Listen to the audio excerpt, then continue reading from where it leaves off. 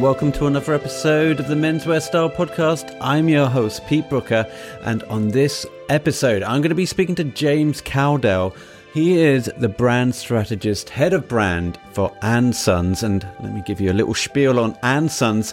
The & Sons project is the creation of a range of unique workwear clothing designed by and for craftspeople, artisan makers, and creative pioneers in their chosen fields of endeavour. And that's from their website, andsons.co.uk. I implore you to go and check out the brand. Have a look at the wonderful imagery. One thing that really spoke to me about this brand, and we'll get into that in the interview, is all the fantastic lifestyle imagery and videos that they have on their site. So that interview of James coming up shortly. Before that, make sure you're checking out menswearstyle.co.uk. We'll put all the show notes over there. Stay up to date with the latest trends, fashion articles, and one of the best ways to do that is, of course, follow us on the social. Just punch in Menswear Style on your smartphone there. And we'll turn up Instagram, Twitter, all the usual places and faces. Okay, so, I forgot to mention, if you want to get in touch with the show, maybe you want to tell us about your journey and your brand, email us at info@menswearstyle.co.uk, okay? Let's get into that interview of James now. We're going to jump straight in at the start. He's going to talk about Philip James, who is the creative founder. Unfortunately, he couldn't be on the call with us, so if you hear Philip's name's mentioned, that's who he's referring to. But you'll get the drift. Here we go. Well, I'll start with the backstory, I guess, in that, and it's a rather strange one. Both neither Phil or I are from the industry as such. We both run agencies. I run a branding agency, a creative agency, and Phil runs a production studio, so CGI, moving imagery, and stills.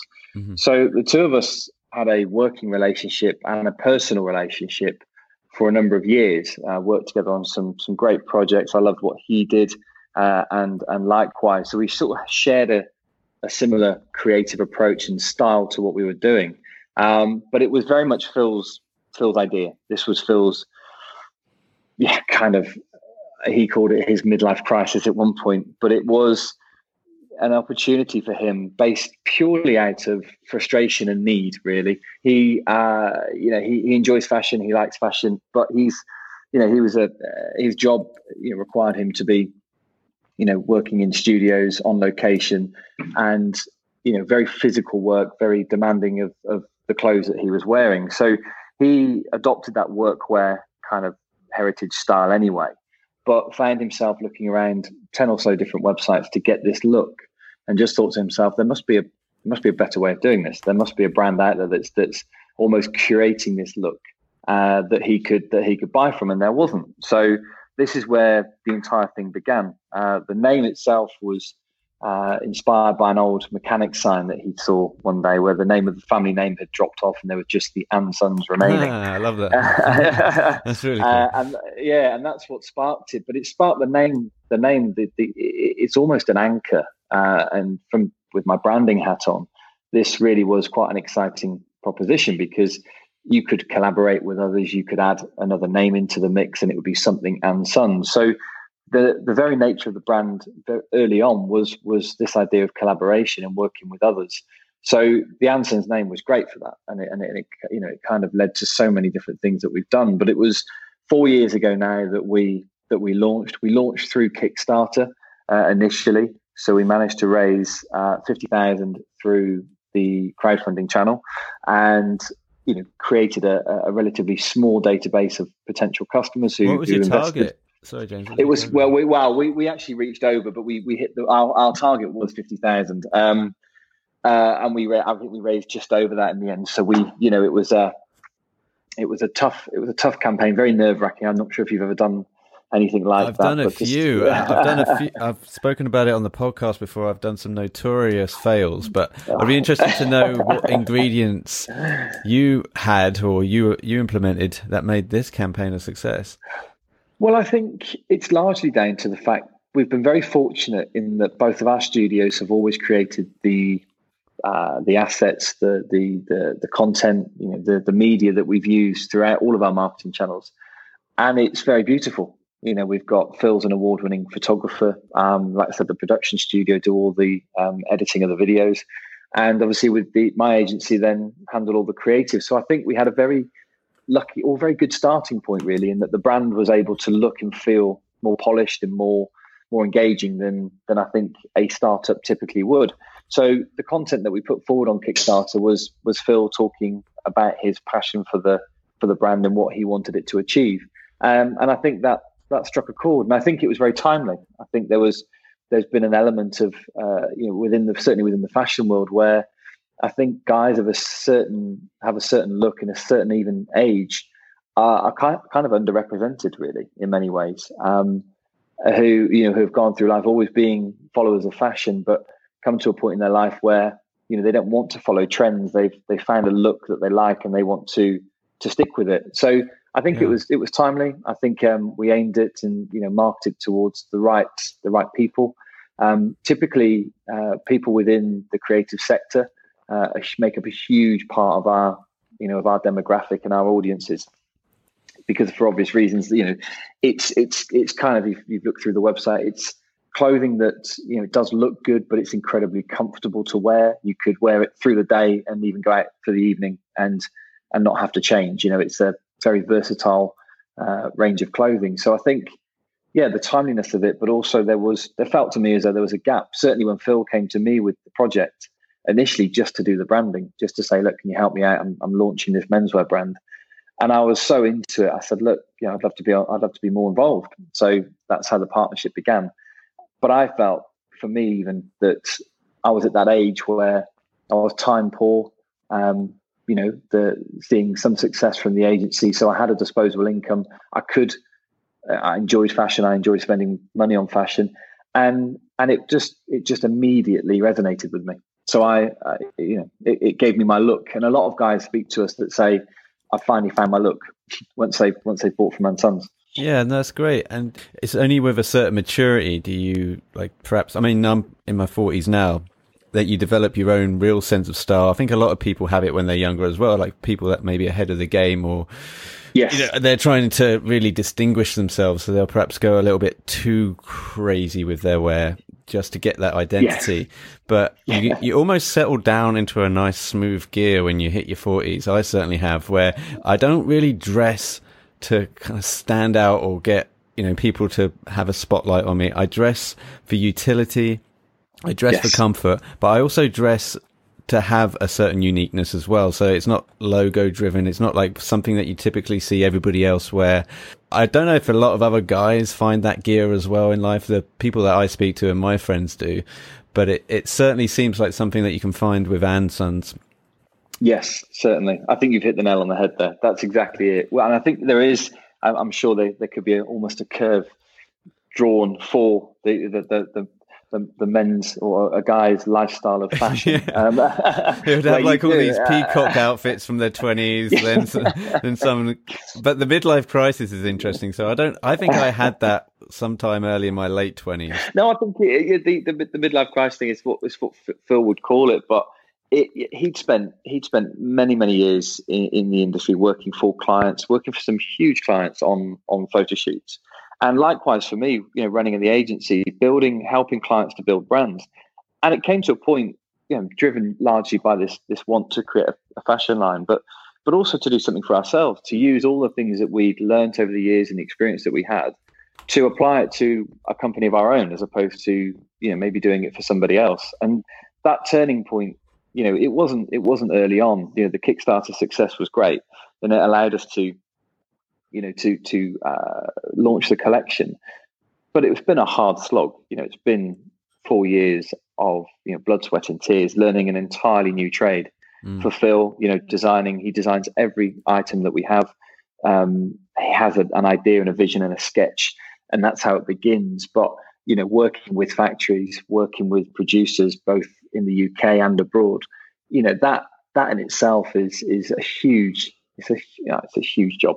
And he's done it very well and learnt a lot. So it's been a learning curve for 4 years. But I think now we're at that stage where we certainly know our own identity, and it is a case of going back to those roots. Why did we do this in the first place? And understanding that every garment has to have a purpose. It has to do more than just look good. And you've raised the point there that you've hit a certain stage in your life where I think you are more discerning. You are your expectations of a garment, you have much more of it. You look at fast fashion and look at some of the other brands that are producing relatively low quality gear, charging extortionate prices for it. And for us, we feel our customers, they've got more about them. They want to invest in clothing, and that's kind of what our collection is. It's a range of very almost kind of wardrobe essentials. The layering, which is a huge part of it, is being able to layer up,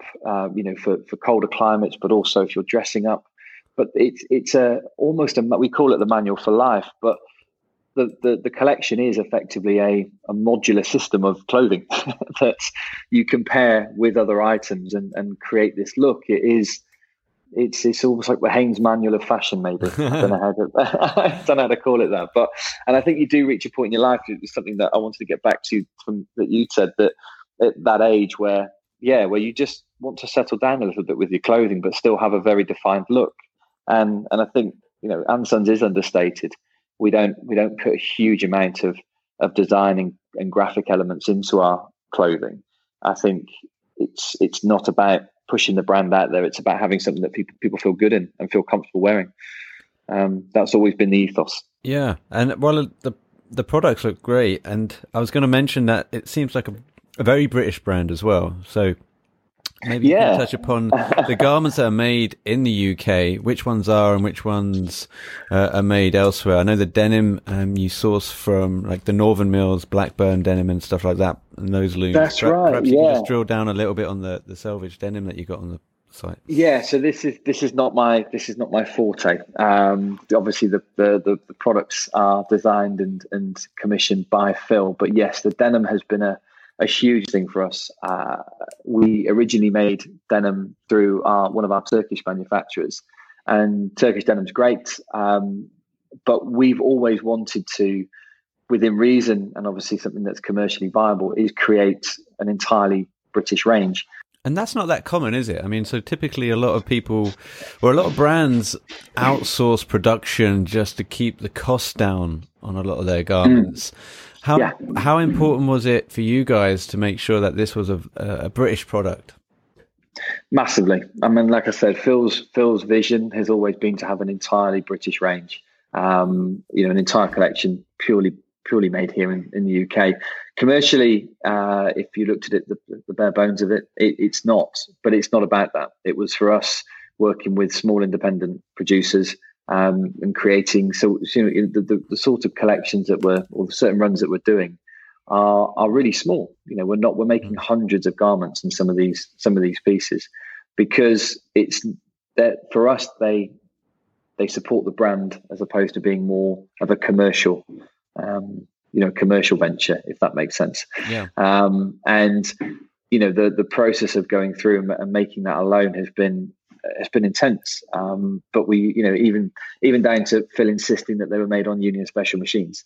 They were to be made in the most traditional way possible, and it was a huge part. So that was our first the cutters and the rockers, which are our black selvage, both in a 14 ounce.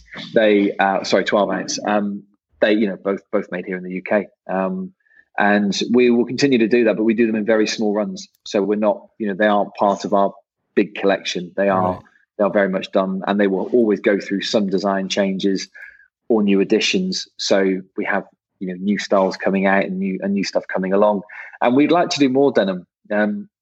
Something that we're talking about hopefully for autumn winter, which is a bit of a look behind the scenes, is a hardware range. We've called it for now, is a work in progress, but it's going to be going back to vintage buttons, very heavyweight fabrics, denims and canvases, and even maybe a tin cloth, and going to do a fully fledged workwear range or heritage range that we've not done before.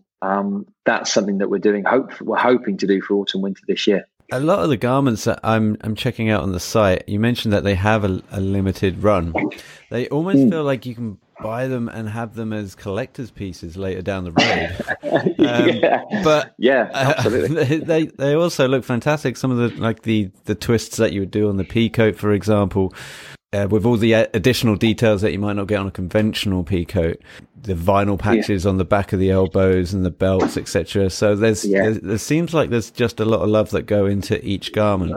A huge amount. I mean, Phil will lock himself in a room for weeks when he's doing this, sketching and putting ideas around, and like I said earlier on, every product has to have a purpose. It cannot just be for the sake of creating the pea coat or a pair of jeans. I mean, the jeans alone, they've got the cinch straps around the ankles. They've got secondary pockets. The chore pocket, as we lovingly called it, is it's an inner pocket that can come out from the front of the jean.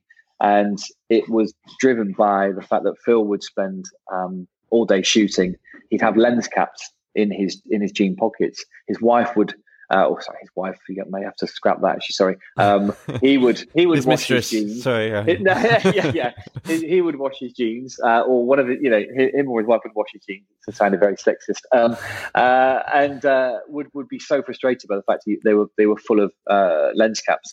So the chore pocket was there to for him to use whilst on shoots, to put these lens caps in and be accessible. And since we found, we've had barber shops buy them, we've had even restaurants and bars have used them for putting pens and notepads in to use for the staff. It's been, again, they have to have a purpose. They have the sort of utilitarian, but genuinely have additional things that make them rather quite special. So you're right, there's a lot of love that go into these products. And I think people actually, it's these little things for me that really stand out and make me fall in love with a garment. I remember being at a tailor this time last year, and he was a gentleman who made suits for David Bowie, and he would show me like certain details of the suit jacket where you'd be able to just slide in an entire rolled newspaper and put like a little storm collar type belt around it, so it would just kind of fasten in and not fall out. And also little breast pockets that would be too small for a mobile phone, and I go, what is that? And he goes, oh, that's for your cigar. I was like, oh, cool, yeah. So anyway, he made suits that were just, you'd have to look at it and then kind of figure it out, take the schematics of it and go, oh, I get it now, and that would then and you would then be able to tell that story to other people whilst you were wearing it. And I think that kind of these little icebreakers are really fun when it comes to garments, aren't they? They really are, and it does make them much more memorable. I think we talk about them as being investment pieces. They really are. They, people do fall in love with them and do invest in them. Naturally, our denims, people are wearing and going through the fade and break-in process. I mean, they're a 12, 13 ounce. They don't need heavy break-in. The denim we use is soft enough. So it does, but it still has that element of having to wear in, and that's certainly something that we want to, go through and explore with the hardware range. Is making them much more investment pieces. I.e., you need to really invest in them, to make them comfortable. But so many ideas, and I think this is where for us the difference of our brand amongst many others is that we aren't from the industry. We create clothing that we would want to wear, that our customers want to wear. We listen, we learn a lot from we call them our pioneers, but they are our customers. Are great people. We have great conversations with them. It still feels as though we're creating a community of like-minded guys that just enjoy clothing and enjoy talking about it. So it's been driven by a desire to create things that we would want, as opposed to doing anything that necessarily is on trend or fits a certain look. Which, and I do apologise, I'm having some building work done in the house, and they've started making rather a lot of noise. Let me know if it does cause any problems. When they get the chainsaws out, maybe we'll have to take 5. Quite. So far they're knocking tiles off the wall. So the future, we had a relatively lean collection when we launched, and I don't think even now we've really pushed all the ideas that we'd love to. I mean, if we had endless time and endless pockets, we would be creating collection after collection, and we don't, unfortunately. So everything we do has to be really considered. And like I said, we've been fortunate; we've been able to utilize the studios that we own that can help produce amazing imagery and amazing content. Because everything we've done to date has been, it's been done by the two of us. It's a very, very small outfit, smaller than a lot of people think, I think. Right. I mean, yeah. So is it just you two, or do you? Well, how big is the team now? Well, the team is myself and Phil, yes, and Phil's wife Kelly is kind of manages the operations side of things, as Phil and I are not particularly organized or process driven people as creatives. So she keeps us in check and makes sure everything runs smoothly. And then, like I said, we utilize the studios for the majority of the marketing work and the content. And we have some freelancers that we use for social and some of our online stuff. But that's it. And our suppliers, of course, who, like I said, it's about 50% of the range now. The waistcoats, the denims, the boots are all in the UK. So we have a handful of manufacturers we've worked with since we started, who have been great to us. Well, the website looks fantastic, mate. So congratulations on that. A nice, clean website. But I mean, you touched upon the imagery. I think this is really you mentioned the ethos and the philosophy of the brand, kind of harnessing all that creativity that you and Phil imbibe really with the brand. It really does scream through when you go onto the page and you look at the products and the videos as well. So I was going to get onto, video in the last, well, it's been around forever. YouTube's been around forever. I'm not going to kind of say anything new or revolutionary here, but in terms of platforms really thirsty for video, like you hear about the likes of LinkedIn now kind of promoting just organic video like you wouldn't believe. Like Facebook obviously did it a lot, but now you have to kind of pay for it to get it noticed and get it above the parapet, etc. But I guess for you guys, early on, video was a very important part of the puzzle in terms of getting the project and the brand off the ground. Massively. Again, because we have those expertise effectively in-house, but largely because we had such great content and we wanted an outlet for it. So for us, up until very recently, Instagram has been pretty much leading the way for us because very visual platform. They've moved on even in the 4 years that we've been going, offering stories and video much easier for video content to be put out there. But naturally, everything we do and we create goes onto the video channels. And recently, Pinterest, for whatever reason, we've been doing a bit through Pinterest, just by simply uploading our garments and stuff. And we've seen huge traction there with an entirely new audience in many ways. I think with Instagram now, it's very, very difficult to stay in that feed, very difficult to stay in people's in that front of mind with so much content going out, particularly in the last quarter, really, with lockdown. The amount of brands that were putting out content. I mean, we did it. We went through a phase where, I mean, that's all we were doing. We were just generating, and with quite strict limitations around, we couldn't shoot any models. We had to, start to be really even more creative, I guess, with how we promoted our clothing and how we, so we started going to more traditional means of flat lay photography, styling through very simple flat lays that were just showing people how to wear the garments. But it was great for us in many ways because it almost felt as though we'd gone back to basics a little bit, and we'd really, we're just creating really solid content driven by the product itself. Whereas before, we were doing lots of lifestyle photography, lots of on location stuff, and again, always on a shoestring. So fortunately for Phil, he would travel the world with his job, and any opportunity he got, he would also commission a shoot with some models. So a lot of what you see here has been shot in New York and yes, in the UK, but all over Paris. Which it sounds very glamorous, but it was just simply because he was there anyway. It gives it a very international, worldly feel, doesn't it, to the brand? Yeah. So it's British inspired. We've just launched our sort of trading post and our boxer collection of tees, and they're inspired by ghost signs that you'd see in around sort of London and Birmingham, and in that kind of faded, beautiful old advertising that for me personally, has always been a huge piece of inspiration. So we're still taking a lot of influence from British design and British industry and things. But yeah, it is an international brand. I like to think of it as an international brand because we do have customers all over the world, and that in itself causes challenges because with translation through the site or live chats where we've got guys all over the world talking to us in their native language, and we're either having to translate or at least be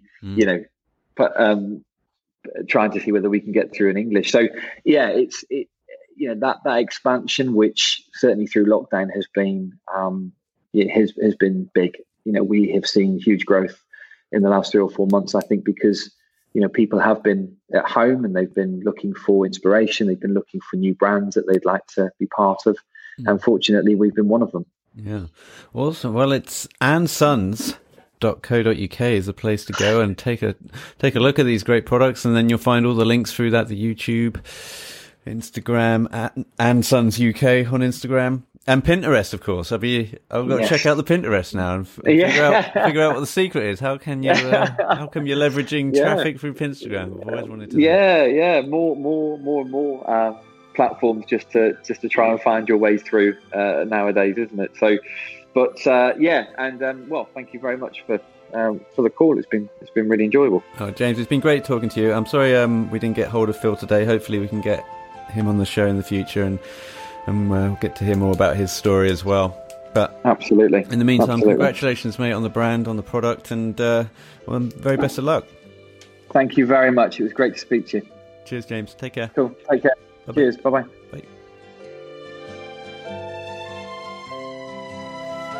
James Cowdale there. Thanks so much, James, and thank you guys for listening. Make sure you're checking out andsons.co.uk. If you like what you hear and you want to support the podcast, you can simply leave a review on iTunes.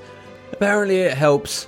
I don't know how the tech thing works, but engagement, reviews, and we read them all, by the way, so it's great you guys are leaving some reviews already. We do get round to reading them. Okay, that's it from me. Again, thanks for tuning in, and until next time, remember it's only fashion, people, and you're never fully dressed without a smile.